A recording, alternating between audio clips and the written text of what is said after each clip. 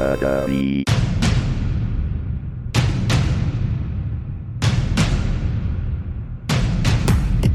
away your worries and cares at this drive-in theater.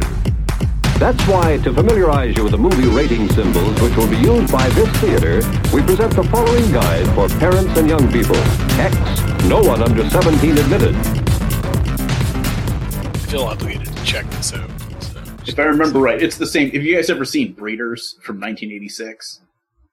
No, but I know of it.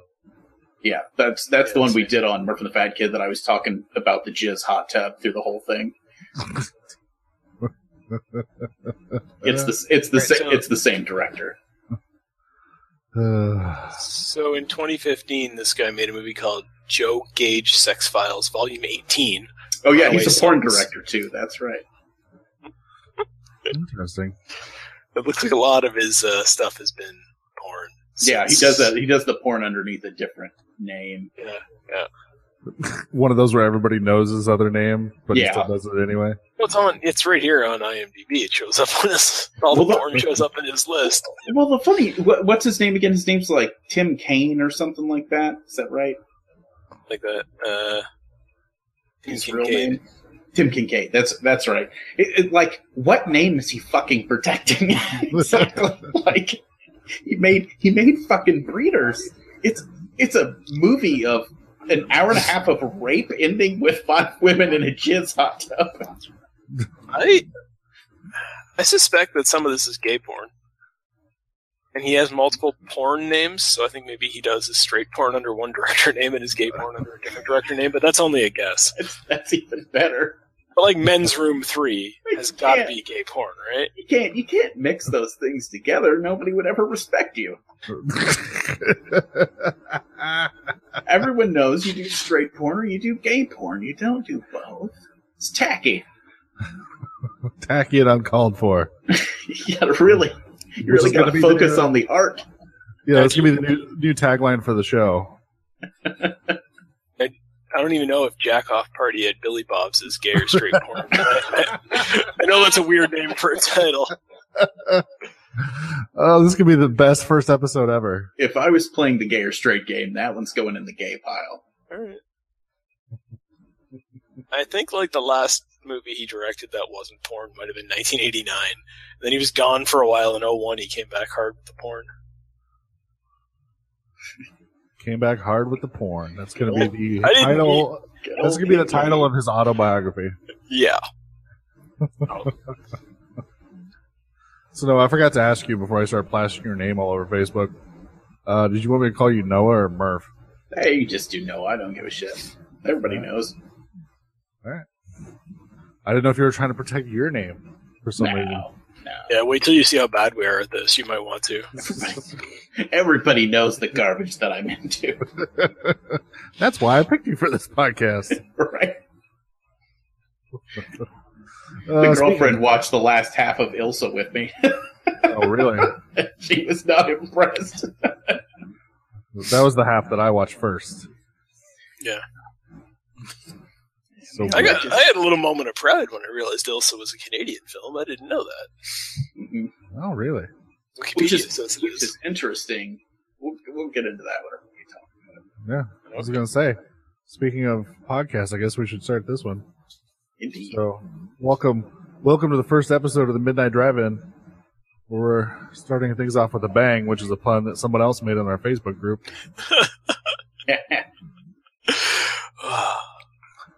So, since we're in a weird position where Nazis are something we have to be concerned about again, we decided, let's do some Nazi exploitation movies. So, Ilsa, of course, went right to the top of the list. And then I believe Noah suggested Serve Nazis Must Die. Hell yeah, dude.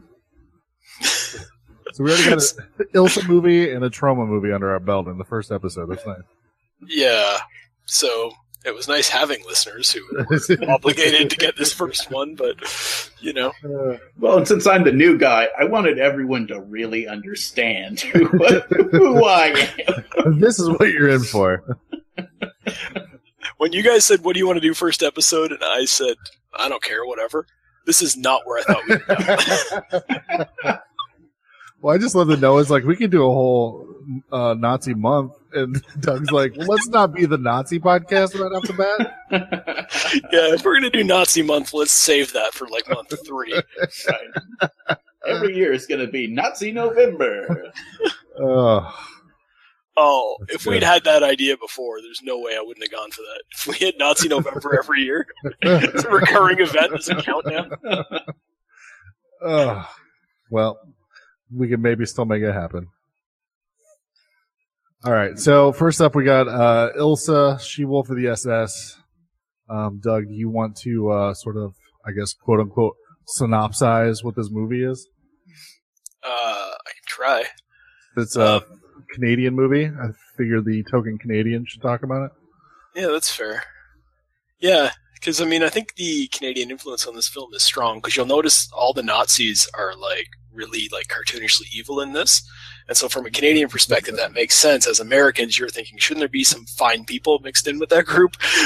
But that's not how other parts of the world see it, so it's a little different. I mean, there's fine people on both sides. Yeah. All right, so you want a plot description of this? It is a more plot-heavy film than I was expecting. But, so Ilsa is the warden of a POW camp in World War II, and she is in charge of doing a lot of experimentation on the prisoners. So they have 2 things they do. Either they train the women to become the, like, prostitutes for the frontline soldiers to help. I don't know what you call that, or the other thing is that they just do experimentation on the women it's supposed to be medical experimentation. Ilsa's pet project is that she's trying to demonstrate that women can handle more pain than men, so that women will get sent to the front lines.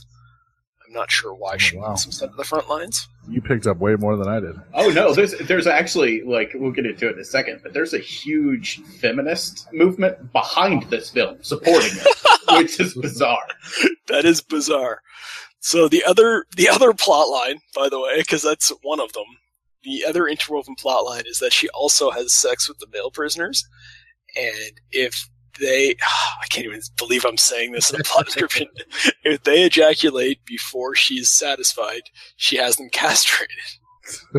So where the movie picks up is that a German-born American citizen is brought to the camp, but he has, like, a magic penis that he can control when he ejaculates and when he doesn't. I can't believe I'm saying this.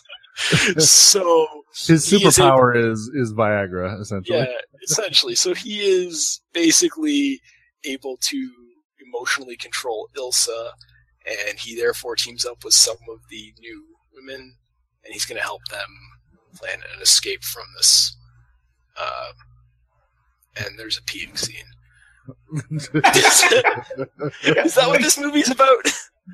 The quick plot summary is female Joseph Mengele is defeated by the strong Wang of America.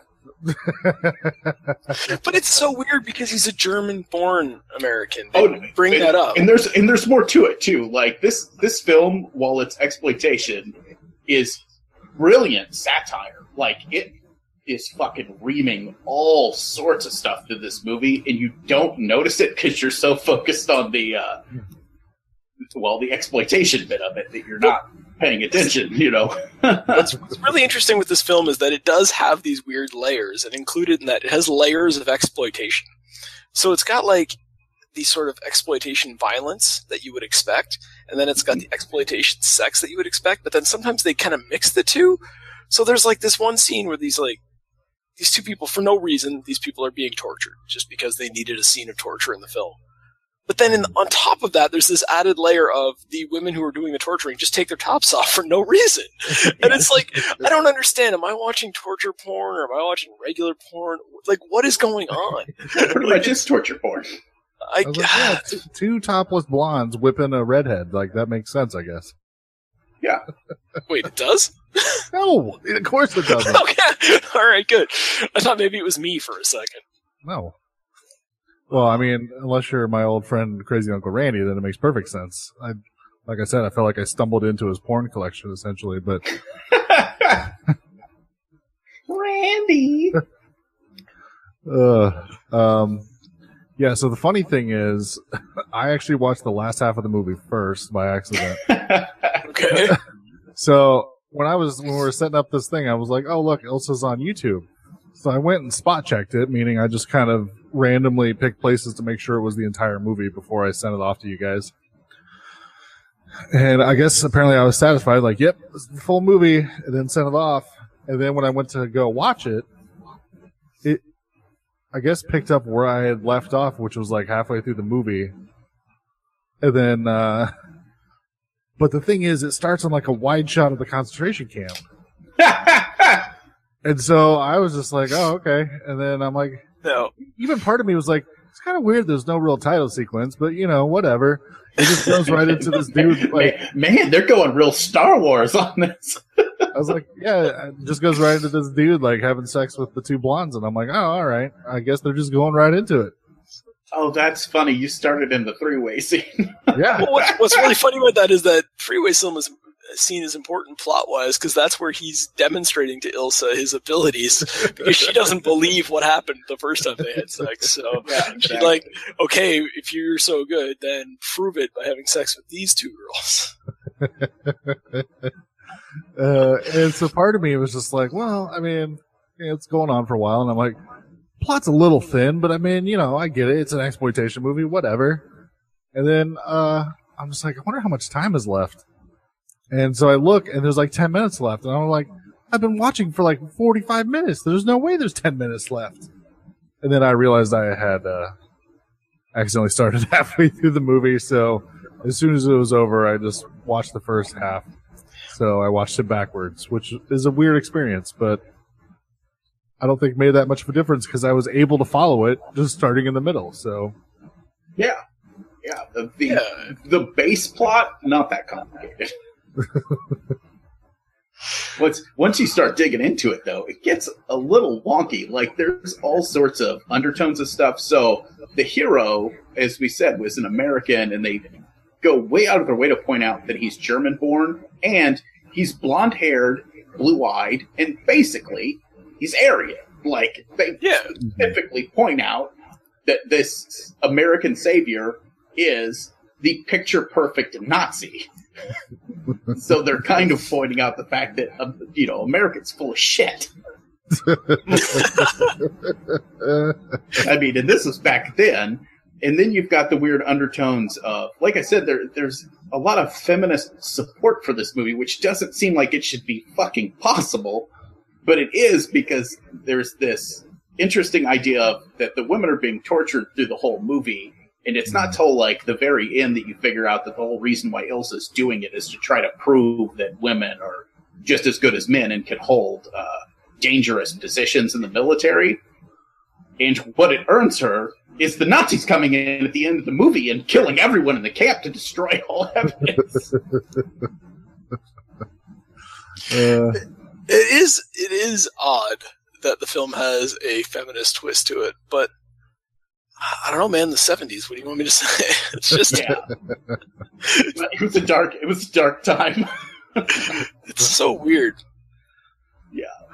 Well, and it's the 70s, so you have to have that like nihilistic nail in the coffin ending. Oh yeah. Yeah. The 70s didn't believe in happy endings. Like, No. But well, if you had a happy ending too soon, Ilsa had you castrated. I mean, that's not... Seems unfair.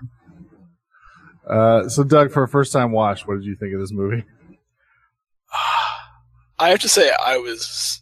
Even though I sort of knew what I was going into, I was still really caught off guard by this movie. I was not anticipating... I think I was not expecting the torture scenes. Specifically, there's one girl who supposedly can take more torture than anybody else. Yeah, the gruesomeness of it. Yeah, I was not expecting that to be as dark as it was. I expected more of a lighter tone, and also I didn't expect the effects to be so good. So it's like, there are moments where it gets into that like Cannibal Holocaust hard to watch type territory, and I'm like, this is not... Wasn't everybody just having sex with each other like 3 minutes ago? Like this, I was not expecting that dark shift. it's a surprisingly well-made movie for what it is. It's, it is an exploitation film, and you have to judge it as such, but it's pretty well made. They had, there's a story there, I'm sure when we talk about it. They had access to good sets. The acting's not terrible.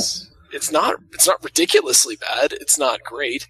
A couple of the secondary characters aren't that good, but I think pretty much all of the main people are pretty solid. Yeah, I think so. Yeah. So you have Ilsa, you have like the German American guy, and then you have a couple of the girls that seem to matter. Like they're the story characters. Yeah, tortured chick and syphilis chick. Yeah, Yes. they're all pretty good. And tortured chick, like that's a tough role. Yeah. And she does a good job with it. And I don't feel like they had a lot of time to take extra takes and stuff. So I think I think this film accomplishes what it sets out to do way better than I expected it to. Yeah. I think there are three or four visual images from this movie that stick with you permanently once you've seen it. And the first one is it's a real quick scene of the chick that appears to be in the boiling water. Yeah. That she cranks up and kills, because that's awesomely brutal. And then the scene with the electric branding dildo that she's torturing the girls with. And then the last one is the very last scene with right before the Nazi kills her, but when Ilsa's tied to the bed and the tortured chick comes stumbling through that door with the knife. Yeah. That's just awesome. That image of her leaning in the doorway is fucking horrifying. Yeah, I agree. Yeah, the tortured chick's been essentially just tortured. Well, I guess not to death, but she's missing an eye. Yeah. Just, I think her vagina was ripped open at some point in the movie. Yeah. It's just the effects were awesome. It was just holy fuck. It was not hard for me to believe there was some fucked up shit going on. Yeah, exactly. So when she stumbles into that doorway with a knife, I was like, holy shit, that's fucked up. And then she can't even walk, so she just crawls along the floor to the bed, which I'm just okay, that's creepy as shit. So yeah, they did an awesome job. But you're also kind of rooting for her because you're she's been to hell and back, and she deserves her revenge, and she's about to get it. Yeah, and once again, you get that 70s nihilism where she's right there, and with her dying breath, she's going to get her vengeance, and then she doesn't. Yeah. Yeah. Yeah. And you're fuck. Because even the Nazis that just show up at the end are dicks to the people who we've been cheering for the whole movie. Yeah. That gunshot at the end is pretty awesome, too, with the little bloody chunks of skin scattering across the bed. Mm-hmm. Oh, it's awesome. I like the fact that this movie is this great bait and switch that they kind of do, because they lure you in with a sex movie, and they just convince you that that's what the whole movie is going to be. It's just going to be tits and ass, and it's going to be this fuck fest, and it's going to be great. Yeah, because there is lots in it. Yeah, and then even at the beginning of the movie, they kind of hint that it's going to get jacked, with the scene with the castration, where they're not actually showing anything. All you see is the blood kind of going through that trough down into the gutter. Mm. But man, then they flip that switch on you, and you're like, "Oh my god!" Well, there was a moment relatively early on when, when the new group of women who are arriving at the camp show up, and they start dividing them into groups, and for whatever reason, it's not explained. There's a nurse there who's going to shave their private parts, and it's kind of a joke about the shaving of the head of the Jews in the concentration camps to prevent lice. The assumption is they're shaving their pubes to prevent crabs from spreading through the... But it makes sense. That actually kind of makes a lot of sense. But what I noticed when I'm watching it is I'm watching the scene, and it's the girl doesn't want this to be done to her, and it's such a personal thing that when you're watching it happen, you're just oh my god, this just feels wrong, and it feels like the kind of almost emotional torture that these people would do to somebody, and it's you're watching it, you're this is really dark, considering they're, in my mind, I'm thinking the meta reason for doing this is so that they have a different shot for later on when this girl's having sex, and I'm no, it turns out that's all part of this really dark torture movie that we're watching. Yeah, all the sex ends up being a weapon against you rather than being to masturbate to, essentially, because that's what most sexual exploitation is. It's an excuse to spank it to something. And if you're spanking it to Ilsa, you've got a problem. Like, you better do it fast, because those good scenes are not very long.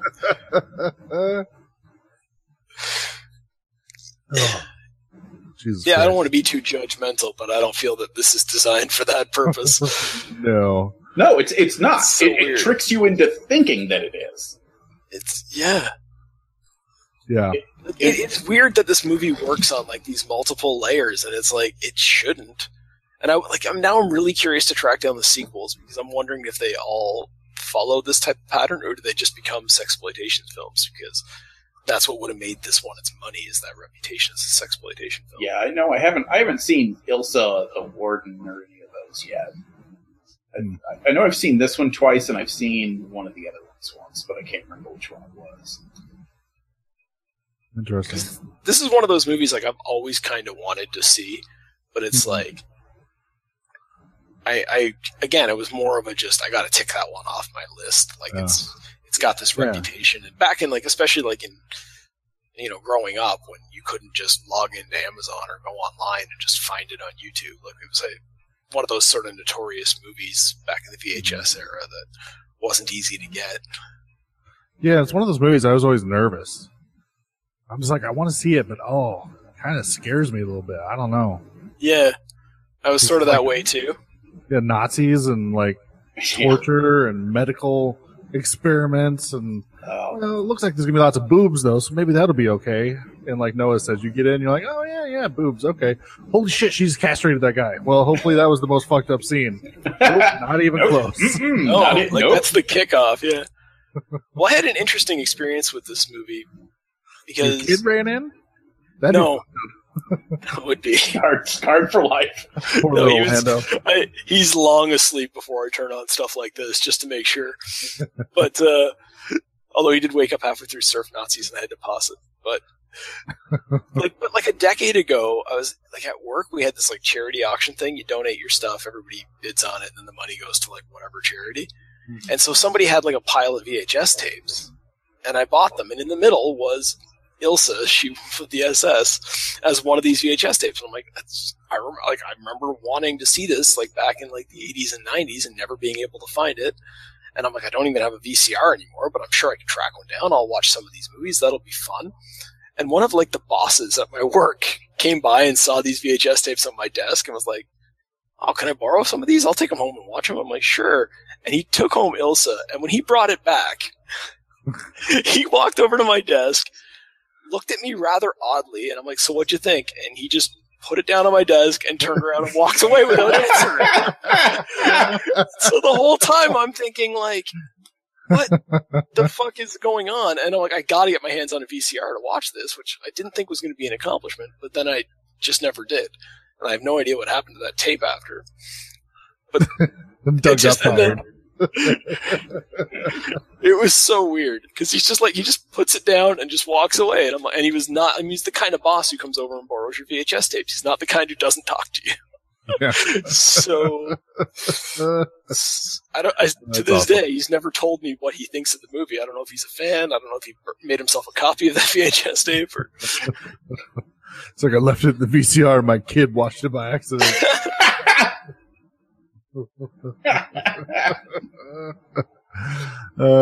Maybe he was like, he was sitting down, like he's got his lotion already. He's like, this is gonna be great.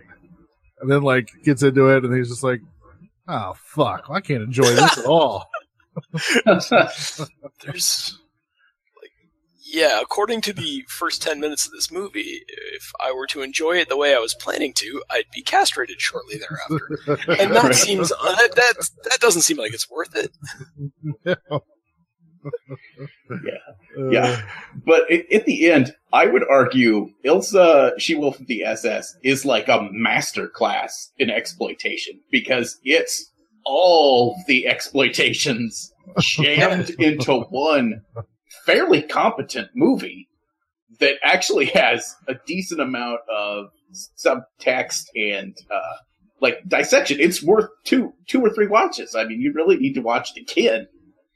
I actually agree with that. I think this belongs in the discussion with movies like Day of the Woman or Cannibal Holocaust, where you go, like, yeah, that wasn't necessarily fun to watch, but I know what they were trying to do, and they did it really well. And it's a strange thing to say, and it's like, I don't know, like, I don't think I'd ever recommend this to, like, one of my friends, or, like, if people are coming over and you guys want to have a couple of beers and watch a Nazi exploitation film, like, that's not going to happen. I would recommend anybody who's into exploitation movies needs to watch it. Like, if you like exploitation and you haven't watched Ilsa, you're, like, missing out on something that's on, like, a level that very few movies achieve. But I wouldn't recommend it to a casual movie enthusiast. No. If there's a slight chance they could be a normie, don't do it. No, yeah. You'll ruin their life forever. And you won't be friends anymore. Well, yeah. Is that all it would take? Because I got some people I could recommend this movie to. Oh, man. I've got some family members that if I slid them a DVD of this, they would never look me in the eyes again. They'd be done. Uncle Steve, why are you walking away from me? Didn't you like the pee scene? It's like super awkward Christmas dinner where like half the table has their back turned to you.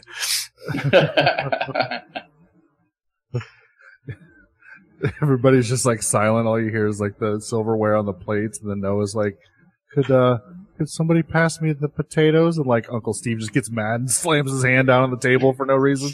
No potatoes! That girl died! Poor emotionally disturbed Uncle Steve. Why were they naked while they were whipping that couple? It doesn't make any sense. There was no need. That's not very It's funny. as efficient as the German way.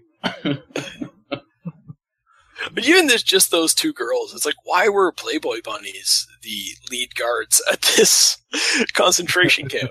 It's like, that's an interesting decision to make. Well, it's once again, if you think about this movie from a sales point of view and the generic way they got away with a lot of this stuff. So you have the warning at the beginning of the movie that says, Nazis actually did all this stuff, blah, blah, blah, blah, blah, which is the typical exploitation. We can put a lot of really, really bad shit in a movie as long as we claim it's educational, which is exactly what they were doing. Well, they claim it's like based on true events, which is a little bit extreme. Yeah, well, extreme in some ways, probably not extreme enough in other ways, which is funny. But yeah. From what I read, turn around and they sell it to producers saying, well, we've got this big-breasted blonde goddess that we're going to use to sell the movie, and her two assistants are going to be these two other super hot, big-boobed ladies. And they're like, oh, yeah, let's do this. And then they got on the film set, and they're like, bring us the special effects artist. It's about to get weird in this bitch. Yeah. From what I read, like, they sort of combined all of the... Well, here it is on IMDb. Apparently this is loosely, and then it emphasizes very loosely, based on the life of Ilsa Koch, whatever, known as the Bitch of Buchenwald, the wife of the SS commandant of the Nazi extermination camps of Buchenwald, blah, blah, blah. She was infamous for her sadistic treatment of prisoners, including selecting ones with unique tattoos, having them murdered, sometimes even killing them herself, and then skinned, after which she would have lampshades made from the tattooed skin. That's what's weird about that? Yeah. From what I read, though, there was like a bunch of, like, they essentially took like a bunch of shit that happened across the entire war and just put it in one location over like a month, just for dramatic effect or whatever. But and a ton of stuff like the crazy experiments and stuff. That's all just Joseph Mengele. Sure. Gross things, That's also just back then. I mean, they used to. If you do your research, it's like when people would complain about depression at one point in like the 30s, they would like remove your teeth. They thought that would fix it. I don't. You know what I mean? Like, the world was a different place back then. So very much. It was a Nazi place. Yeah. Oh, sad. We're almost back there again. Yeah, man. I'll tell you what, the world would be better, though, if the leader of the alt-right was a huge-breasted woman who just took her shirt off all the time for no reason.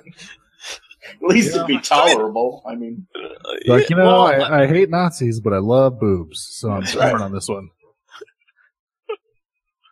I'm choosing not to weigh in on this particular subject matter. Like, I hate everything that you're saying, but I like the way you're standing.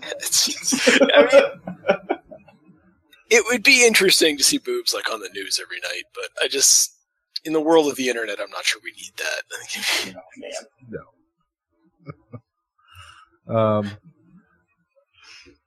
No. We sort of loosely mentioned earlier, it kind of weirded me out that they filmed all this on the sets of Hogan's Heroes. I read that story just like earlier today, and I'm like, that's awesome. Yeah, that's so weird. Because I didn't watch a lot of Hogan's Heroes, but I watched it enough that I would recognize some sets in the movie, and I'm like, oh, this makes me uncomfortable. There was one like I even think the little trapdoor things they were using, I think that they used those in Hogan's Heroes. Oh yeah, the one that they get out from the whatever you call those huts that the prisoners lived in. Yeah. Those are definitely Hogan's Heroes, like opening up the thing, and they had like a stand so that the door would stay open and everything. It's very cartoonish, and that's because it's from a comedy show. But did you guys read like how they convinced them to give them the sets? Yeah. It's literally, they're like, well, at the end of the movie, everything burns down. And they're like, oh, we're going to destroy this anyway. It's actually cheaper to give it to you guys and let you burn it down. It's so weird how Hollywood works. It's like, yeah, how much money did we spend producing this TV show for how many years? Yeah. Can we tear down the sets? Oh, that's going to cost so much. Look, these people are going to say they're going to do it for free. Give it to them. Right. The real question is, at the end of the day, besides blaxploitation and kung fu, is there any type of exploitation movie that this movie is not? Because it's a women in prison film, it's gore porn, it's sexploitation, it's a revenge movie. It's all that's true, yeah.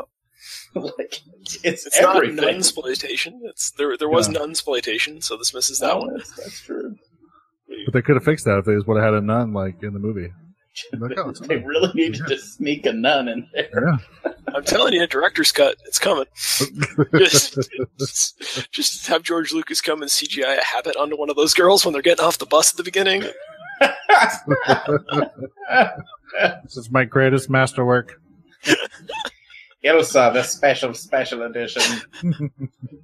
That would get it a theatrical re-release, no problem. I don't think anybody would have a problem with this movie in theaters today. Do you guys? Do you think it would get protests? Oh, I don't think so. I think it would get a nice little write-up in the local paper. I'd be interested of what the ratings board would give it today. Oh. What's the highest they can give it? A Z? I think it's... Yeah, I mean, we're skipping X. Technically, X is the worst because it's porn at that point. Yeah, but their rules are pretty strict about that now. Like, because even films that show penetration are getting NC-17 ratings. So I don't know. It's a weird world we live in. England would still ban it. I think it's probably still banned. Yeah, I'm assuming it's still banned there, and it would be if it came out now. England does not like the violence. They just don't get down with it. Where was it? I thought I saw somewhere that it was banned in the UK up till 2013 when they released, I think, a cut version of it or something. Okay. I don't know. Either way, they still don't like it. Yeah. I always think it's interesting that, like, in America, they cut completely different stuff than they cut in the UK. UK, they cut out all the violence. In America, they cut out all the... God forbid you see a penis or a pubic mound of some kind. You get like an American censor together and with a British censor, and you give them this film, like their heads just explode, and you end up with like a 1.5 minute film. It's just a bus driving up to a concentration camp. That's it. It's just over. It's just a bunch of those edits where they slice the film to zoom in, and it's just like real up close face shots to the whole movie. Yeah, the deal is they have to come up with a compromise, like, edit. Like, there's no, like, one way or the other. Yeah. They're just like, oh my god, I don't know what to Can't do. have any sex or any violence in it. What about the pee scene? Leave the pee scene. It's the one thing we're gonna leave in. That was fucking weird, right? Like, can we talk about the pee scene for a second? I can't believe I just said that out loud. Welcome to the new show, Doug. This is your life now, every Thursday. But, yeah, so is there more to... Okay, so the higher-up officer comes in case listeners haven't seen this movie and don't plan to watch it. Higher-up officer comes in, and, like, Ilsa's trying to impress him and show him all her experiments and everything the whole time. And then before he leaves, he's like, all right, one last thing, you gotta, like... She thinks she's gonna have sex with him, and he's like, nope, just PM me. I feel like there's some kind of a message in that. I feel like there's something deeper going on that I'm not picking up on. There's a little bit of historical reference to that because shit, really? There's actually a bunch of rumors that I cannot remember what the guy's name is, but one of Hitler's like real close high up people supposedly was really, really into the laying underneath a sheet of glass and having women drop a deuce on it. All right. And supposedly Hitler, he's been accused of being into the poo-poo too. Well, Hitler gets a real bad rap, and a lot of people say a lot of things about him. Yeah, a lot of that's probably just them taking the stories about this other guy and applying it to him. Sure, but he's like I said, he's been accused. Just say Hitler gets a bad rap. Come on, Doug. Even we have limits. Oh, we do. Well, Hitler gets accused of things that clearly Hitler could not have done. I think he gets accused of a lot. He did were bad enough. Those were bad enough. Like, it does seem weird that people feel the need to exaggerate Hitler. It's like, hey, you just tell the truth. It's like he murdered millions and millions of people. Like, yeah, I don't know what the number of murders he's directly responsible for is. 15, 20 million, something in that area. Not to mention the people who actually died in the war, which is basically all his fault. But, people still feel the need to make other shit up. He's got a small dick. But there's that. And I think that was also, it was supposed to be like a reference to, not exactly sexual repression, but beta maleism. Like, they were basically saying that the reason why Nazis are Nazis is because they're, like, weak men who are, under the thumb of their ideals and women and all that. And there's even a reference to it when Ilsa, after that, whenever she's walking, she's like, bring me the American. I need a real man. Yeah. That's actually a good point. I think she pretty much says that, yeah. Yeah. Because what I thought was interesting about the pee scene is that, like, the look on her face, like, she's not happy to be doing it. Yeah, she's disgusted. Yeah. But it's like it's almost this weird moment where it's like she has to, even she, this, like, all-powerful whatever, she still has to take whatever orders are given to her by this superior commander, even if it's something that utterly disgusts her in the way that this does. And I found that really interesting. I don't know why, but I found it like really weird that she's like this all-powerful person, and then this guy shows up and is just like, nope, I'm in charge, and I'm going to ask you to do this thing that you clearly don't want to do. And it's almost like he's, to some extent, making her do it just to prove that he can. But I wasn't sure like how much to take from that and how much it was just, they were like, what haven't we done yet? And this is all they could come up with. Yeah, it's a lot of interesting subtext. I wish I knew more women that were really into exploitation movies, because I would like to hear a woman's perspective on some of it. Mm-hmm. Because the movie's got an interesting voice that I think guys are missing out on part of it. Yeah, I mean, that might be true. It'd also be interesting to hear a Nazi perspective on this and see how they... Let's call up that one guy that was on that Vice episode and get him to talk about it. Yeah. The Dan Harmon said he sounds like Bob Hope, which made him even funnier. It's like, yeah, I'm a Nazi. I know, man. Yeah, all the Jews.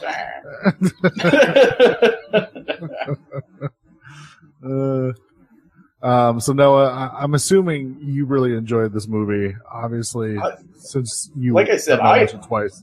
I argue this movie is a piece of art that holds up under a certain level of scrutiny. I'm not saying it's not exploitation and that it doesn't contain a bunch of shit that's just there to put people in seats. But at the end of the day, it's a good movie, and if you like exploitation and you have the stomach for it, it's a must-see movie. Yeah, I would agree. It sounds like I think Doug would agree too. Yeah, I mean, again, it's not something I'm going to just recommend to everybody who says, hey, what should I watch tonight? But it is one of those things, I think even if you're just like a fan of cinema and you want to understand what the hell was going on in exploitation cinema back in like the 70s, where everything was just like, because there is this whole weird 70s, time where everything just got so fucking weird for a while. And I think if you're trying to understand that, I think this film is like, it is kind of a must-see. It is tick it off your list if you're a fan of cinema and you want to see something from every era. I mean, does that mean everybody's going to enjoy it? No. It's made for a very specific crowd. I'm still not sure if I'm in that crowd or not, but I'm glad I watched it. Yeah. Yeah, and I'm about the same way. Like, I really ended up enjoying it, which I mentioned before. I was kind of scared to watch this movie because I'm just like, I don't know what I'm getting into. But, yeah, I think I agree with just about everything we've said. I mean, it's a very well-made movie. It actually has a decent message to it, which surprised me in a weird way. Maybe message isn't the right word. But you know what I mean. It has this thing about it, I don't know, that I ended up really enjoying it, and I'm actually surprised by how much I did enjoy it. But yeah, it's not one that I'm like, oh, I'm in the mood for a movie, and I'm just going to throw it on. Like, while you're cooking dinner, just in the background. Right. I'm going to do some light knitting and have Ilsa in the background. Yeah, it's probably not something I'm going to watch for a long time, but like, I definitely enjoyed it way more than I thought I would. Yeah, I think it's worthy of, and if you're really heavy into exploitation like I am, it's worth more than one watch because you're probably gonna miss some stuff the first time you watch it just because you're distracted by all the batshit crazy stuff going on. Yeah, and especially if you watch it the second half first and the first half second, it's a totally different movie. Stuff. It's a movie about a Nazi camp that's destroyed by a bunch of other Nazis, and then a new, fresh crop of people arrive. Brian just thought those guys were there to build a new camp. That is the funny thing. I'm just like, wait, I thought they said the Americans were coming to liberate the camp. What are all these Nazis showing up destroying everything for? Yeah, that's a sweet. That's such a great twist at the end. Yeah. It's like, look, even Nazis don't like Nazis. This is fucked up. All right, so on the flip side, we decided to team it up with a different kind of Nazi exploitation movie. And Noah recommended this one. So Noah, why don't you clue us in on what Surf Nazis Must Die is all about? It is a semi-post-apocalyptic future where an earthquake has devastated the coastline. The entire coastline is now taken over by rival gangs, the most dangerous of which are the surf Nazis, who kill a black guy, and his elderly mother goes on a rampage and takes them all out. End of plot. See, the way you just described it, I would be excited. Yeah, so the first thing... Then I've watched it, and I'm not excited. Yeah, the first most important thing to tell people about this movie is that the best part of this movie is the trailer for the movie. Because I should have watched the trailer, because I missed out, apparently. Yeah. Unlike Ilsa, where you watch the trailer and you're like, oh, I don't know about that. And then you watch the movie and you're like, oh, shit. Well, there was more to that than I thought there was. This one, you watch the trailer and you're like, oh, yeah. And then you watch it, and all the best parts of the movie are in the trailer. Now, this one, so it's Troma, and it's in the good trauma period, but it's not good trauma. So that is important. This is not. I will never, ever, ever say that this is a good movie. This is a really bad movie that's fun to watch if you know it's bad when you're going into it. Yeah, well, you should have warned the rest of us then, so we could have been in on the fun. We need differing opinions. I definitely did have the feeling that if this was like a party movie, that I would have enjoyed it a lot more. But me sitting at home by myself, like right after work, I was kind of like, oh man, I'm starting to fall asleep. Like I don't know what the fuck's going on. And because this movie is, for a movie that has like a gang war in it, it is surprisingly boring. Yeah, and that's a real problem. Like a movie like this cannot be boring. Like sometimes drama films have boring aspects to them, and you're like, but that's okay because we need all this dialogue because it's important. And it's this movie has no. Because trauma is usually, especially trauma from this time period with like Sergeant Kabuki Man and Killer Condom and Toxic Avenger, and I'm sure we're going to watch a ton of those movies because they're like my favorite movies.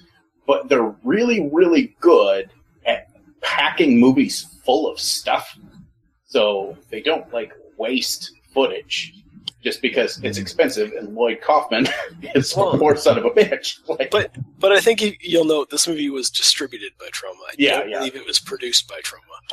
That's the difference. I think they had some hand in it, but not very much. So, because I don't like, if you look at the directed by, written by, produced by, I don't see Lloyd Kaufman's name on anywhere there, and it's not really a Troma film if it's not. If Kaufman's not at least a producer, you know. Right. But yeah, this film has a ton of wasted space. Well, what's ironic though is it also has this like weird, because you described a plot line where it's like this simple like gang kills guy's mom seeks revenge, which is totally a plot line I can get behind. There are plenty of movies out there that have that same exact plot line, whether they kill the son or the wife or the dog or whoever, and the rest of the movie is the revenge movie, and I'm fine with that. Like that's enough. Yeah, but they add in ignores it until the end. Yeah, they add in the whole like gang war aspect of it, like because I think they're trying to rip off the Warriors. Yeah, that's what I was thinking. Like it's. You're almost waiting for Nazis come out and play, like, and it's like that would have been awesome. But none of the gangs are good. Like they're all these like weird stereotypes. The fight scenes between the gangs aren't good.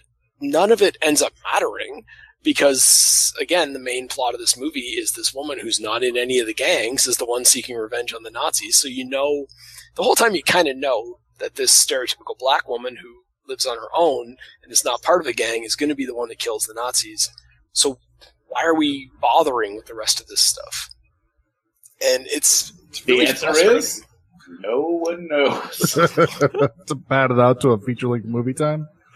Yeah, but again, if you had your offensive black stereotype woman take longer to kill the Nazis, then you wouldn't have to edit in these random other offensive stereotypes to fill time.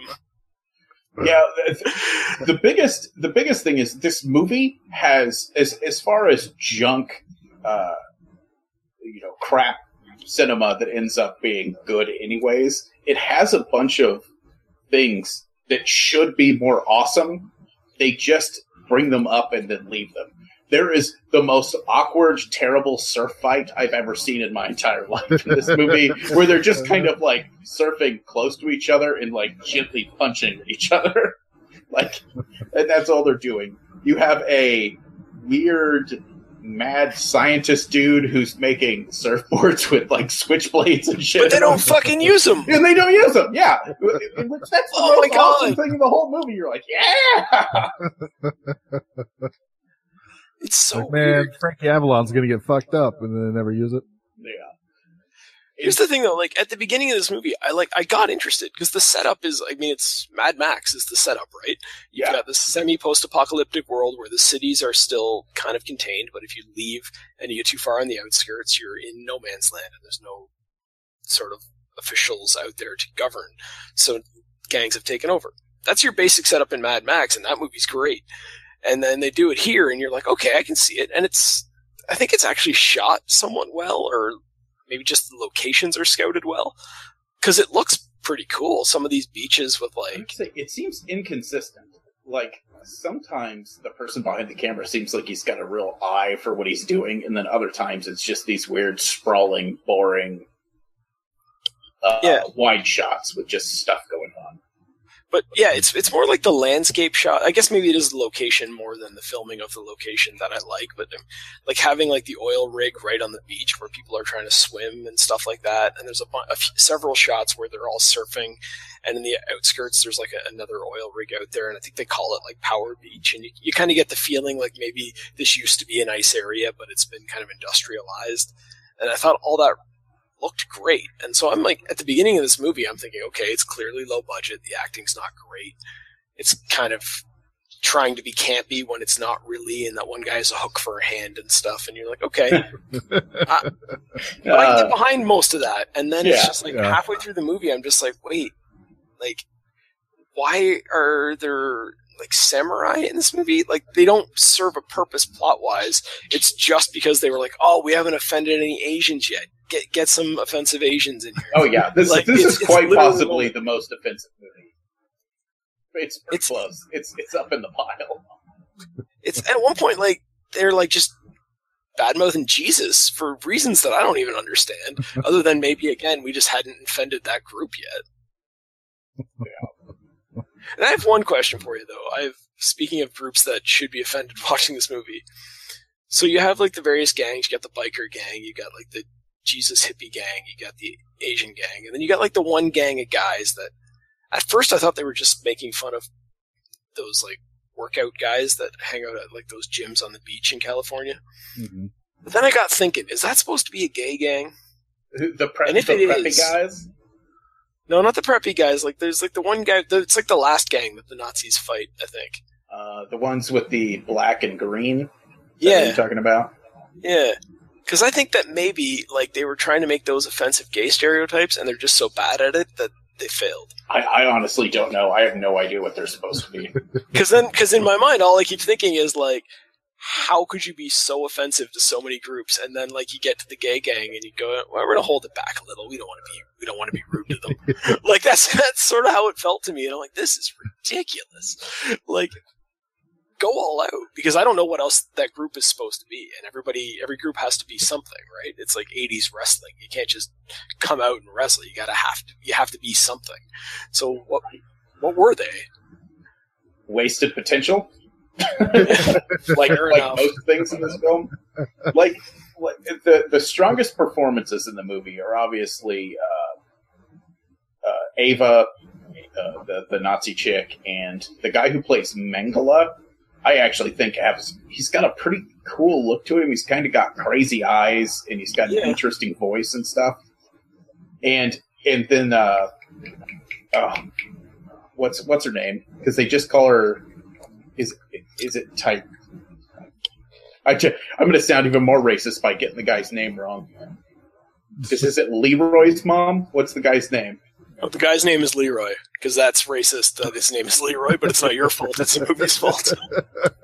Well, I didn't want to get like the wrong stereotypical black guy name and then sound even worse. Because what was the guy's name? Jamal? Is that it? Yeah, I can't. No,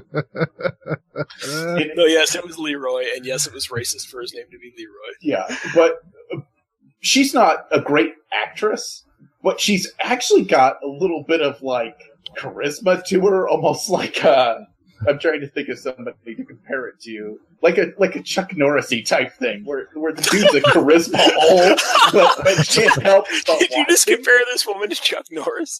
Oh, she's like a 70-year-old fat woman. Well, no, I'm not saying like physique wise. I'm saying like in the way that she's not a good actress, but she's compelling in a way that makes you want to watch her and find out what's going to happen. I do agree with you that I think that, I would have liked more of her on the screen and less of whatever the fuck else was going on.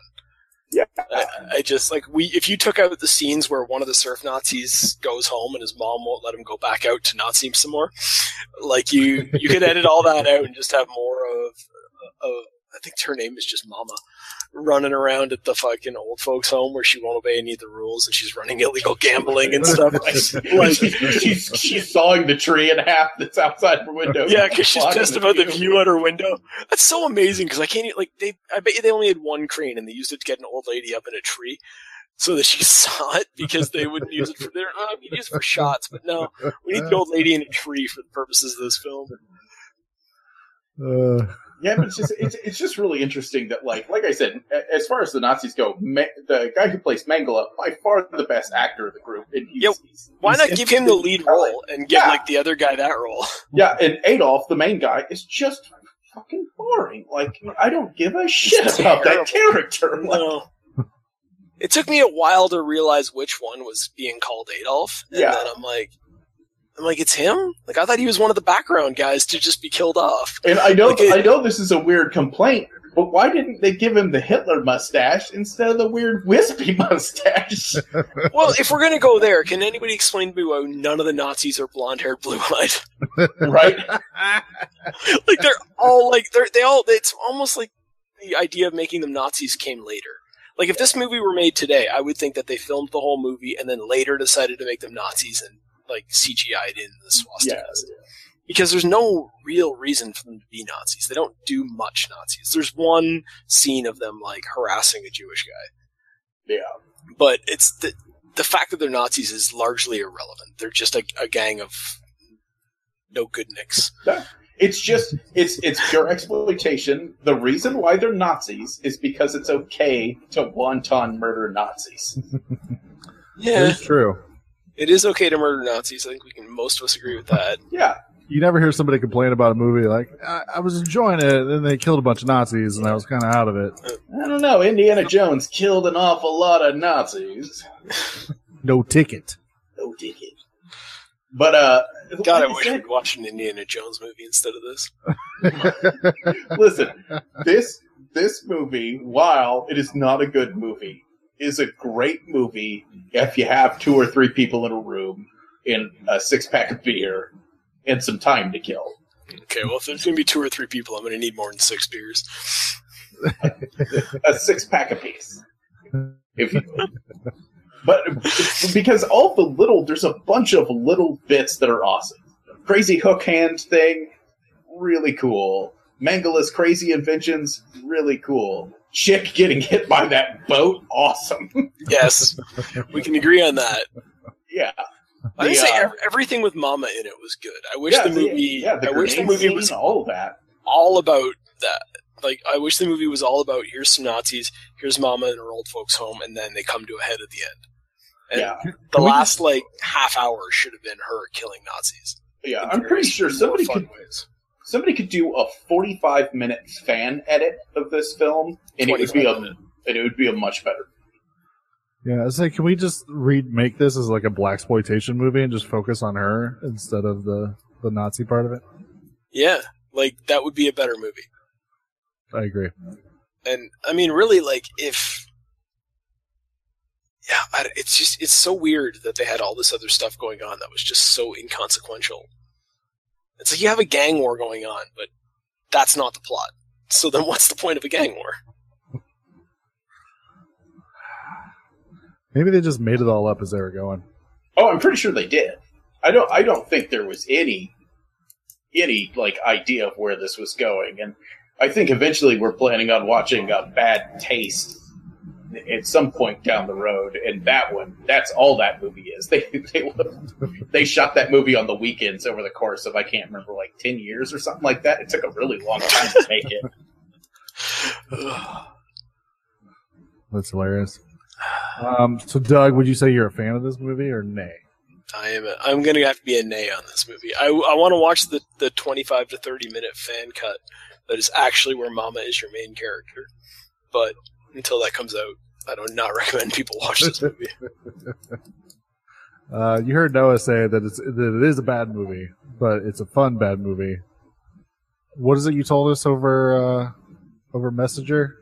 Like I said, it's like food truck tacos that only give you a little bit of diarrhea. It's like it's not that bad. No, the taco's okay. your actual message said gave you an appropriate amount of diarrhea, and I think an appropriate amount of diarrhea. That's subjective. Everyone has different tolerances for the level of diarrhea they want. So if you're comfortable with more diarrhea, maybe you enjoy the movie more. I guess I don't know. Yeah, this is some uncomfortable stomach cramp kind of diarrhea. But once again, watch it. If you watch it with a group of people, it's a fun party movie because it's got cool things in it, but you don't have to pay attention to large portions of it. I think this is a perfect YouTube movie because it's like, okay, pull out the clip where he's showing off the cool surfboards, and you won't be so disappointed if the YouTube clip ends when he's done showing off like the Switchblade surfboard. You're not going to be as disappointed as you are in the movie where you're waiting for that to come back and it just doesn't. Exactly. And the nice thing about this movie is that you don't have to pay anything for it, and you also don't have to steal it because it's on Troma's YouTube channel. Yes. Because when Troma goes, fuck it. Movies up. Well, I mean, I'll be talking about Troma a little bit later about kind of why they do stuff like that. But yeah, I don't know. My biggest thing is I'm not the biggest Troma fan in the world. They're kind of hit or miss with me. So this one, unfortunately, was not one that was a hit for me. So I was kind of bummed that I had to watch. But you live and you learn. That's like the least polite thing you can say about a movie. I was bummed that I had to watch it. I wasn't bummed until after I watched it, so maybe, I don't know. I do know the last time I watched this particular one, I think I was in my early 20s, so it was a little while ago. And I remember enjoying it much more. But I was probably still smoking pot and drinking pretty heavily. I think that goes without saying that you probably enjoy Troma a lot more before you turn 25 than you do after. It's just one of those... If you're like 18 to 25, Troma is a lot easier to stomach. Because you can just handle more taco diarrhea or whatever. I forget the analogy. Well, and Troma is the only company that it's so much easier to watch their early films. Like, because as they progressed, they did not improve. They got worse and worse and worse. Well, I think part of that is just that their aesthetic became they rebranded inappropriate, and they it's almost like they tried. They weren't able to change their aesthetic to match the changing society. Yeah, I don't know. No, I'd agree with that. I might be overthinking Troma. No, that makes sense. They went from the way I think of it is they went from kind of dark, jacked up humor to fart jokes. Yeah. Which isn't a good transition because fart jokes only entertain a certain amount of people, and even them, it only entertains them for so long. Yeah. Yep, that's what I was going to say. I feel like, they went from just what if a guy falls in toxic waste and then he's like, gets revenge on people. And then you make it like an environmental sort of movie about toxic waste. And then, your other movies are just like, what if this guy farts a lot? And that's sort of like the only thing they come up with in like some of their new movies. So, it's a bummer. That's not really a plot, but okay. You say that. On the other hand, they're still in the distribution game, and they're still helping people like Astron 6 and stuff get up and running.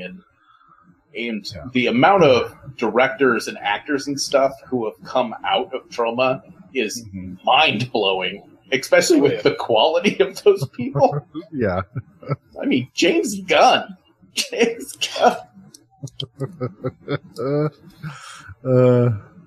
good. Yeah, back when I used to run a horror film festival, we screened a movie called The Taint, and we put that in our last movie of the festival slot, which is usually like, okay, you've watched all these movies. Here's a really fucked up movie. So if you really want to leave now, now's your chance. And I just sat in the back of the theater and just laughed at everybody, like, reacting to it. And after our festival, they announced that they got picked up for distribution through Troma. And I was like, oh, yeah, that actually makes a lot of sense. So they're still helping people who do weird-ass shit. But, yeah, some of their homegrown stuff is just definitely not for me. Well, anything else about Surf Nazis before we move on?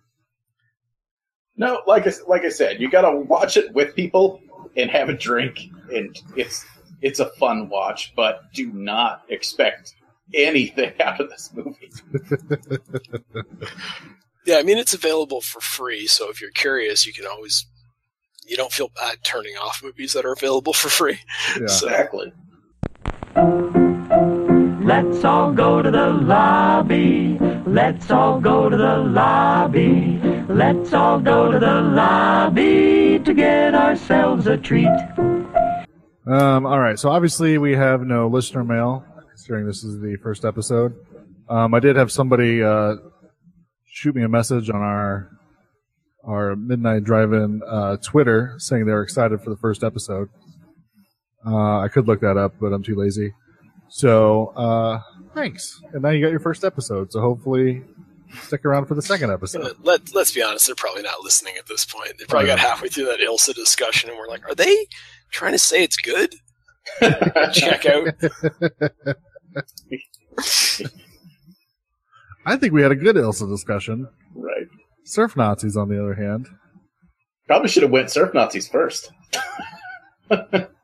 No, because then we would have been like, oh, I just want to get this over with. Let's not talk about Ilsa all that much. Good point. So I was going to bring up, I watched some other stuff that might be interesting to talk about. Did you guys watch anything you would like to talk about? Good. Well, I rewatched Jeepers Creepers, but let's not mention that, because if we mention it, then we'll get all sorts of weird, controversial hate mail. In trouble. Why'd you say it out loud? Now Irma's turning into a shitstorm. People are gonna die. That was a hurricane joke. I wasn't making light of the fact that it's a horrible storm. It's gonna hurt. So everyone knows. Yeah, that's a tragedy. I'm gonna donate some money. Well, what did you think of your Jeepers Creepers, Doug? Holds up pretty good. I mean, my analysis of that film hasn't really changed for years. It's like two really good acts and then a decent third act, but it's really a bit of a letdown after how good the first two are. So interesting. I haven't watched it in a long time, for the aforementioned reasons you alluded to. Well, it's funny because I think everybody telling me that I shouldn't watch it made me go, oh, I wonder if it's still good. No, I say everybody has the perfect right to watch it. I personally choose not to, but I completely I respect that decision. Yeah, but I don't chastise anybody else for watching it and enjoying it. So it's interesting because people have such a violent reaction to him specifically, and I know what he did was terrible. Yeah. But there's about 5 or 6 other directors who've done similar terrible things. Everyone seems to forgive because their movies are really, really good. I'll take it a step further, though. I believe the Elijah Woods and the Corey Feldmans that come forward and say that there's a way more terrible shit going on in Hollywood than anyone knows about. Yeah, I'm sure that is very true. And if I had the power to stop it, I would, but I don't. Yeah, I think that's appropriate. Anyways, I was trying not to get into that discussion. Trying not to bring the show down in the first episode. Artist versus art. Tuck and roll. Did you watch anything else, Doug? No. Oh, well, you made this segment boring. Did you watch anything, Noah, you want to talk about? I watched all of The Tick. Yeah? Was it good? I really liked it. It was too short. The first season's only 6 episodes, which kind of pissed me off because 6 isn't enough. An 8 episode season minimum is a requirement. I think that if you're doing 6, it's a mini series and it's not a fucking season. So don't tell me it is.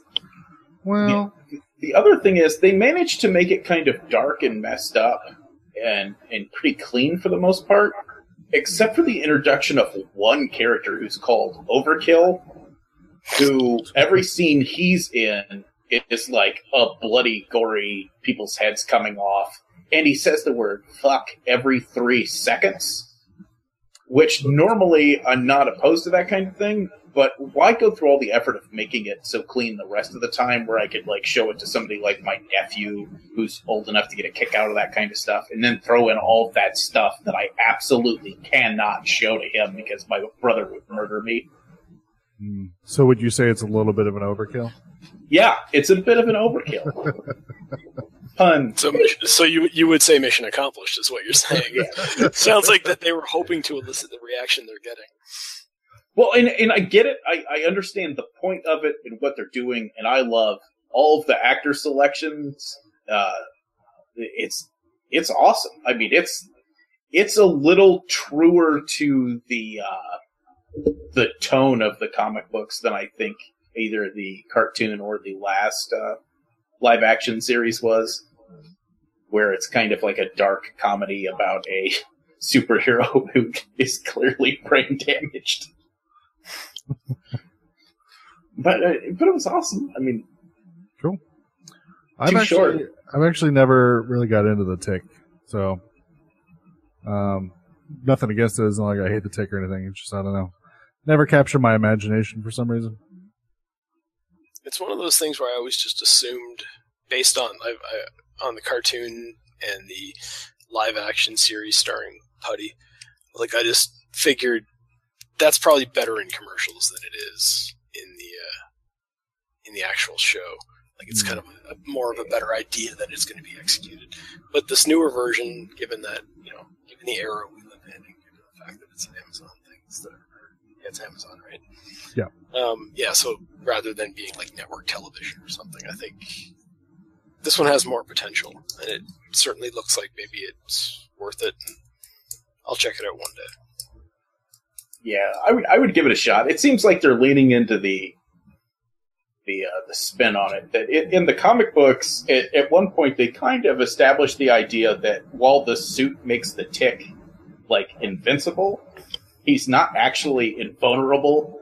So he's been super punched in the head over and over and over and over again, and basically he's an elderly boxer kind of character that just has concussion after concussion after concussion, and his brains are scrambled. Like he's a good guy, and he just wants to do good, but he's mentally handicapped. I mean, there's a little bit of social commentary there. Everyone puts helmets on their kids and doesn't seem to understand that those helmets don't actually stop concussions. Yeah. So it sounds like this show understands that better than most parents. Yeah, but it's worth it. The bad guy is played by, I always get his name wrong. He was the bad guy on Preacher too. Jackie Earle Haley? Yeah. Yep. I love Jackie Earle Haley. Yeah, and he plays a character called the Terror, and it's awesome. Nice. Besides that, I don't think I've... Oh, I watched Death Note. Yeah? That was not... Heard lots of controversy about that one. It was not good. I think that I hated it less than other people did because I have not watched a ton of the anime. Mm-hmm. Although the little bit that I did watch versus the movie, I could tell there was like this weird, huge shift in the tone. But I don't know. Once again, I know most of the people are mad because of the whitewashing and all that kind of stuff, and I try to just ignore that anymore just because there's nothing I can do about it, so who cares? Yeah. It's probably a pretty good way to live. Yeah, I've never seen any of the Death Note stuff. I know Randy was a big fan of it, but never saw any of it. And I'm not a huge fan of Adam Wingard, so I was not like chomping at the bit to check this out. They really got me in with William Dafoe. Yeah, that is a good sell. Yeah, it really is. Like, it doesn't take a lot of William Dafoe to sell me on something.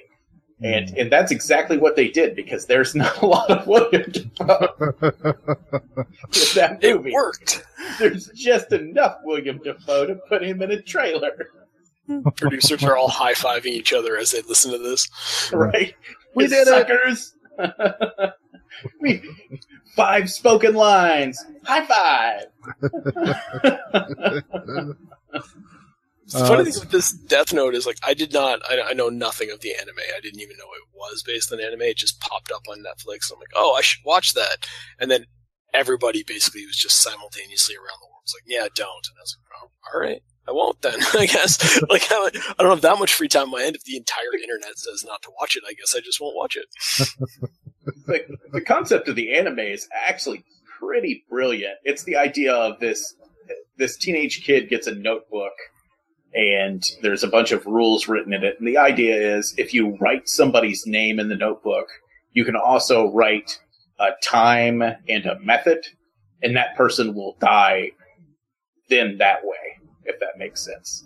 And it's fun. Yeah, in the anime, it's this whole subtext about, imagine a teenager given that power. Like, what would happen? Like, because the question of would you kill? If you could kill someone, would you? Like, and the answer is, of course you would. Like, everyone would.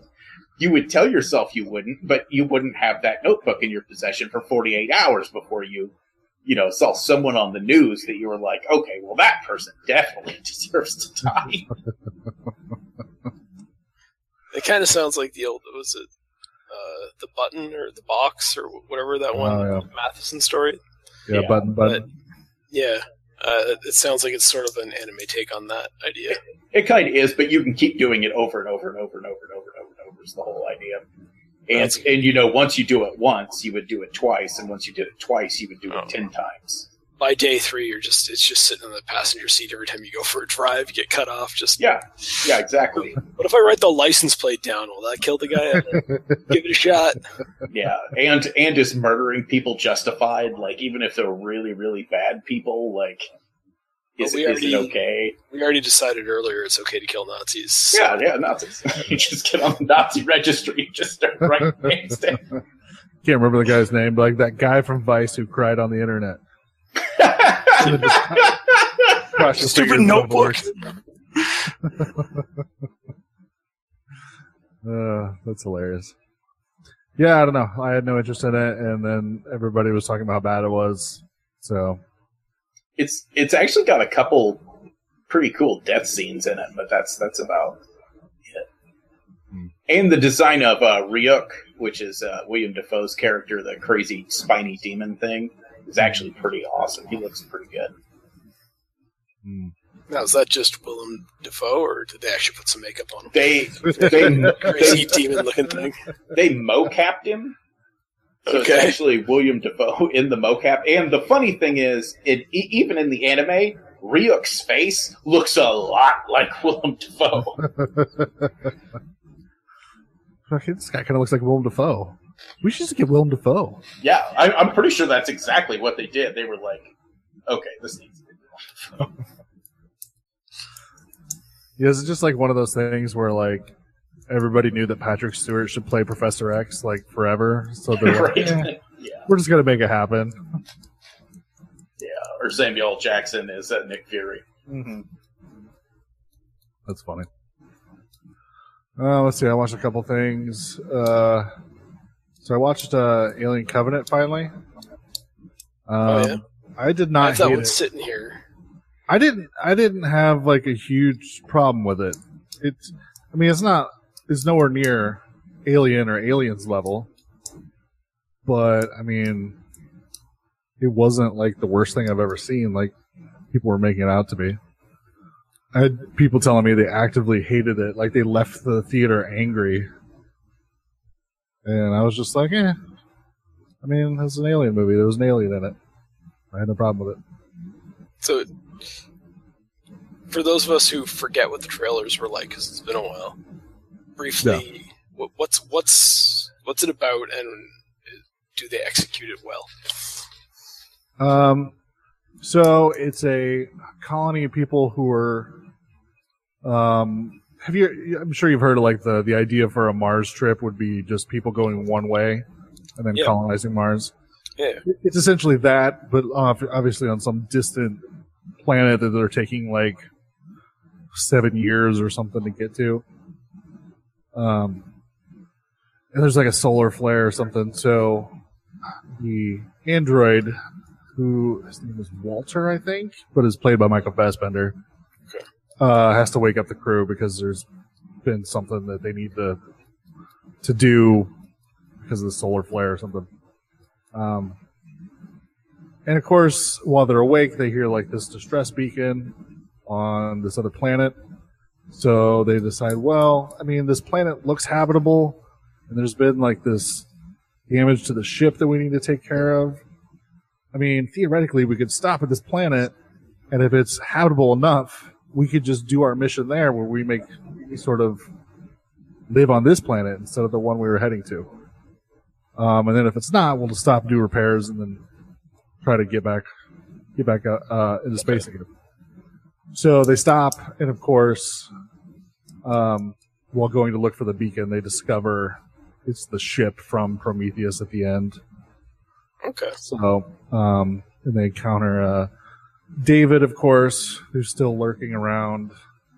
And then, as per usual, somebody gets infected with something, and then a xenomorph shows up. So, it sounds like it's a pretty basic plot that seems appropriate for the Alien universe. Yeah. And a lot of the people are complaining because a lot of the characters don't have a lot of characterization to them. But they did release like that 5-minute short film or whatever. Yeah. That was essentially just a big trailer for the movie that's not actually in the movie.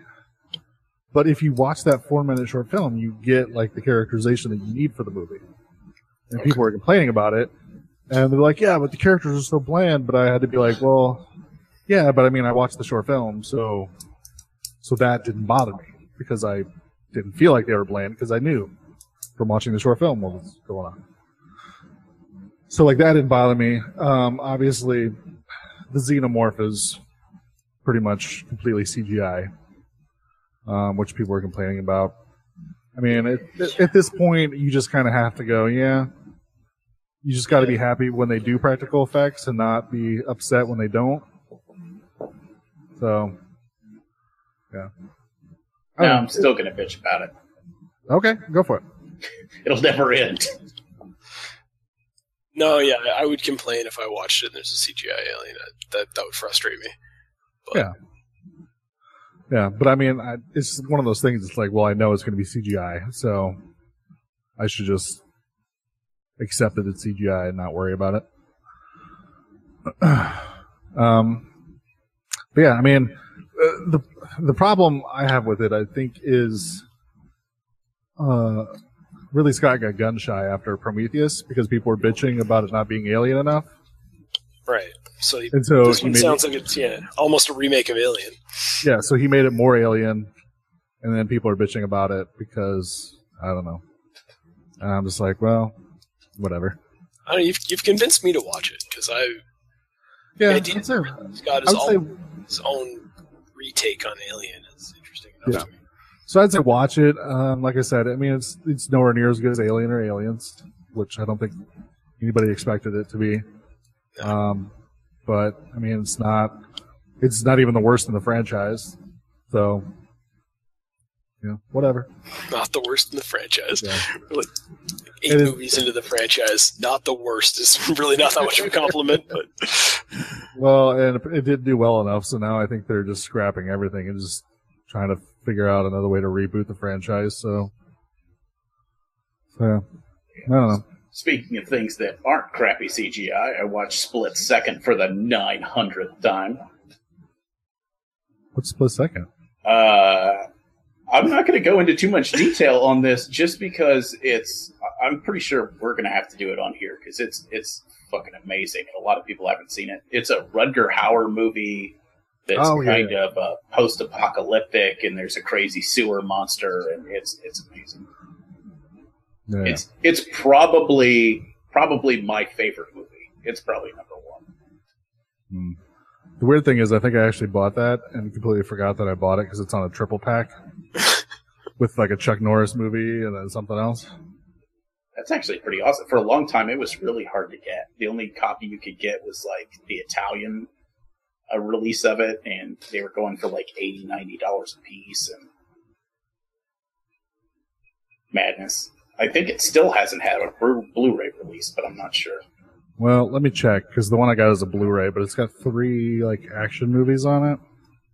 But I may be confusing it with something that sounds somewhat similar that also had Rutger Hauer in it. Let's see. Another thing I watched is Deathline, which was released earlier as Raw Meat. Okay. But this is like the director's cut. So he went back and redid a bunch of stuff, or re-edited it to what he originally wanted it before it was cut apart and whatever else.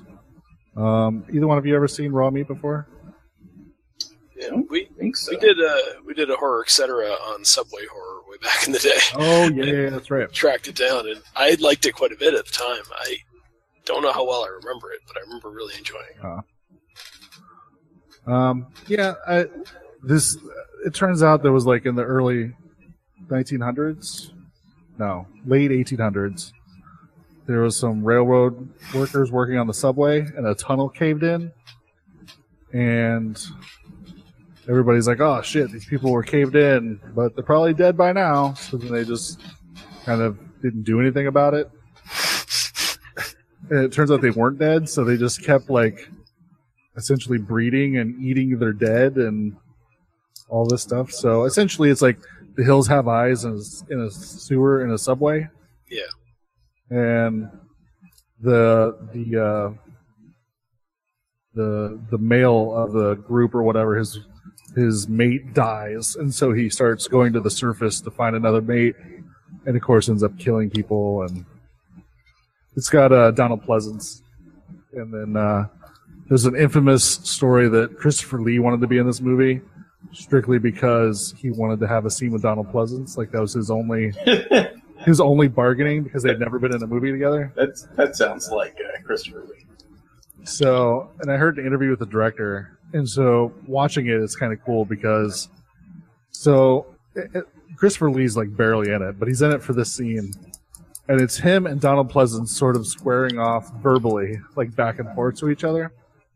And the guy's like, I tried to figure out a way to not make Christopher Lee like imposing, because obviously Christopher Lee's like 7 feet tall, and then Donald Pleasance like 4 feet tall. So he's like, so I only shot them in single shots. And I started out like really close up on Donald Pleasance's face, and then it would cut to Christopher Lee, and it'd be like a far shot on Christopher Lee. And then as they were going back and forth in the cuts, like the camera got closer to Christopher Lee and further away from Donald Pleasance. And then Christopher Lee eventually sits down on the couch, and that's the only time they get a 2-shot together, so that he wasn't like towering over him the whole time. So yeah, I mean, it's interesting. It wasn't like my favorite movie or anything, but I enjoyed it. So what you're saying is Donald Pleasance in Subway Chuds. Pretty much. Okay, yeah, I got to see that. Yeah, but it's a British movie, so it's a little slower than American movies. But it's like limey Subway Chuds. Isn't that movie from like 1972 or something like that as well? Yeah, I think so. It's like right around the same era as Ilsa, and you can see what was going on in North American cinema versus European cinema at the time. It's like pretty opposite approaches to making movies. Well, until you get down to Italy. Well, oh, jeez. Yes. So it turns out I don't have Split Second. I have Blind Fury with Rutger Hauer, which is a good movie. I've seen that one before. Yeah. Silent Rage with Chuck Norris. Chuck Norris versus a zombie. And White Line Fever with Jan Michael Vincent. I'm guessing that has to do with cocaine. That's clearly the one you bought it for. I mean, that was the selling point right there. I will see if I can find us a copy of Split Second, and we will plug that in somewhere because it's nice, amazing. So yeah, Breaker Hauer and Monsters. I'm on board. Oh man, it's so good. Then the last thing I watched was a documentary on Amazon Prime called VHS Massacre. And it's a documentary about the decline of physical media and just how much of a bummer that is. So these guys do a podcast in New York. And they decided they were going to make this documentary about the decline of physical media. But then at the same time on their podcast, they decided, let's have this, we'll call it VHS Massacre. And they went around to all the used shops that had VHS tapes that they could find. And their goal was to buy the weirdest tapes they could find. And then they were going to sit down and have a podcast about it. And the deal was they were only going to play 5 minutes of each person's selection. And then they were going to vote on who found the weirdest tape out of everybody. Okay.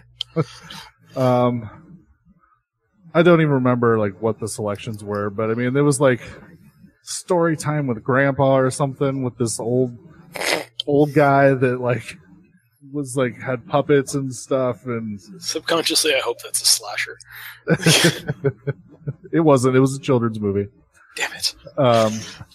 And just all this weird stuff, but that part's fun. But the main chunk of it is about the decline of physical media, and they were able to get interviews with Lloyd Kaufman, Joe Bob Briggs, I think Debbie Rochon, and just a couple other indie filmmakers and stuff about sort of what the decline of physical media means.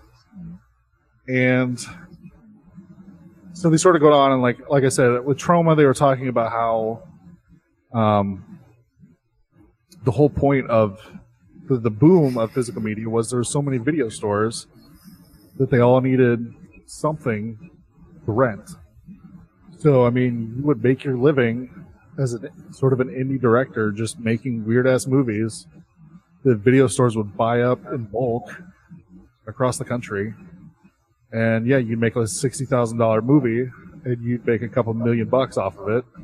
And then you would, move on to your next project and just keep doing that. And so they talked to Troma a lot about it.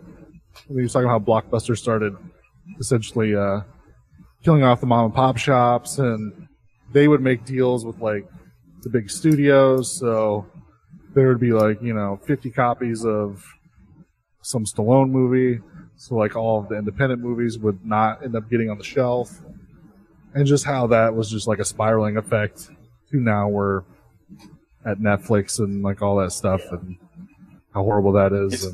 It's pretty amazing that Blockbuster managed to kill the entire rental industry with one contract. Mm. I mean, it was one. They didn't renew one contract. The entire industry collapsed. Yeah. Well, Blockbuster, the impression I get is that was not a well-run organization, and that there were some big mistakes they made that were their own demise. Yeah. Well, they had... Originally, when VHS had taken over, they made a deal with movie studios, basically saying that after movies had gone out of theaters, they would wait X amount of time, then rental tapes would come out, which they would buy for a premium, which was outrageous, $200 or something like that tape. But they had X amount of time before the movie was available to the public to rent it. So you had that leeway in between. And when media changed and they moved from VHS to DVDs, basically the studios and stuff came back to Blockbuster and said, well, technically, this is a different media, so we need to renegotiate that contract, and we want a little bit more money for the discs. And Blockbuster said, well, we're getting in trouble for all of these late fees that we have to charge people and stuff because, the tapes were $200 a piece. So, if you stole a tape, that's why they would charge you that breakneck amount. So they said, we'll just save the money by not renewing that contract. We'll just take the movies whenever they go to the stores, and people will rent them because renting is so much cheaper than buying. And that destroyed the entire industry, collapsed instantly. Like the second that happened is whenever all those stores started, and it was a matter of 5 years. 5 years, and every video rental store was gone.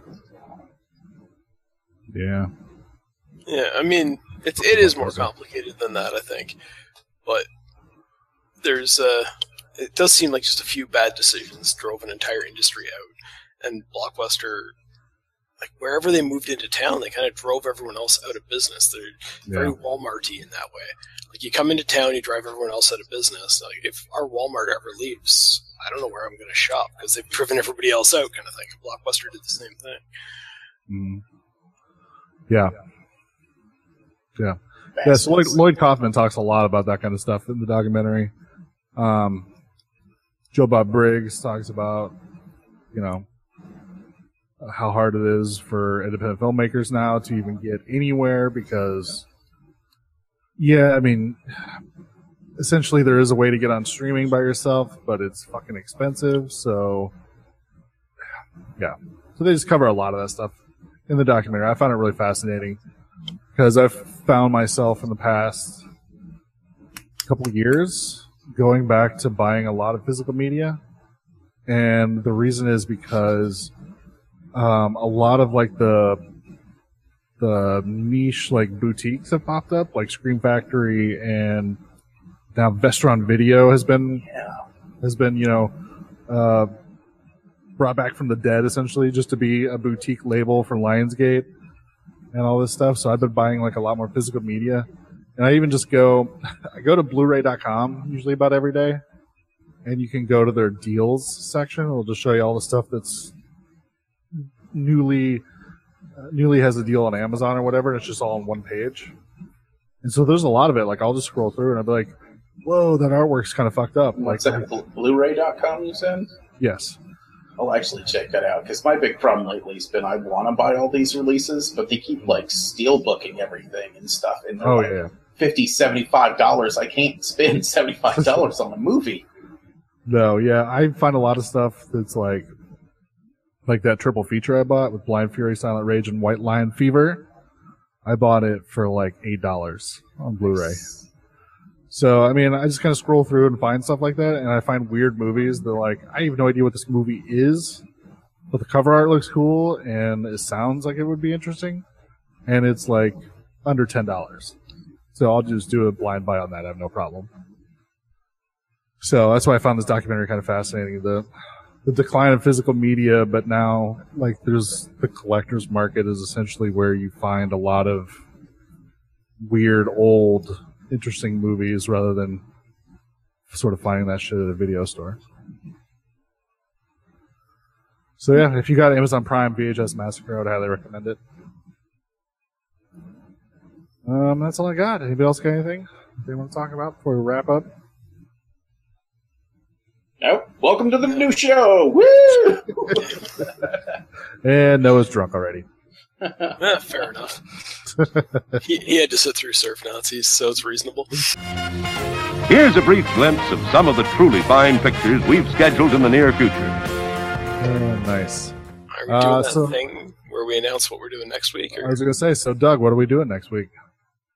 Oh, shit, I don't remember. I didn't know I was responsible for knowing that. Robot Holocaust and another movie. The Bronx Warriors. Bronx Warriors. That's what I was just about to say. We were talking about before the show even started. You couldn't even remember. Yeah, you had me at Robot Holocaust. You guys you're like, do you want to know what it's about? And I'm like, no. I'm good enough. That's all I need to know is that title. And all of them were deceived.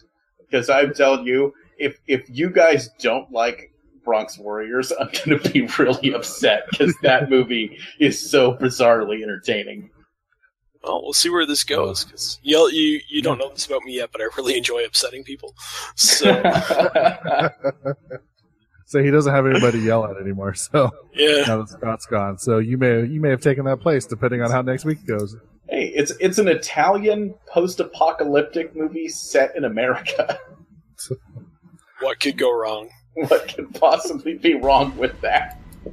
Please remember to replace the speaker on the post when you leave the theater.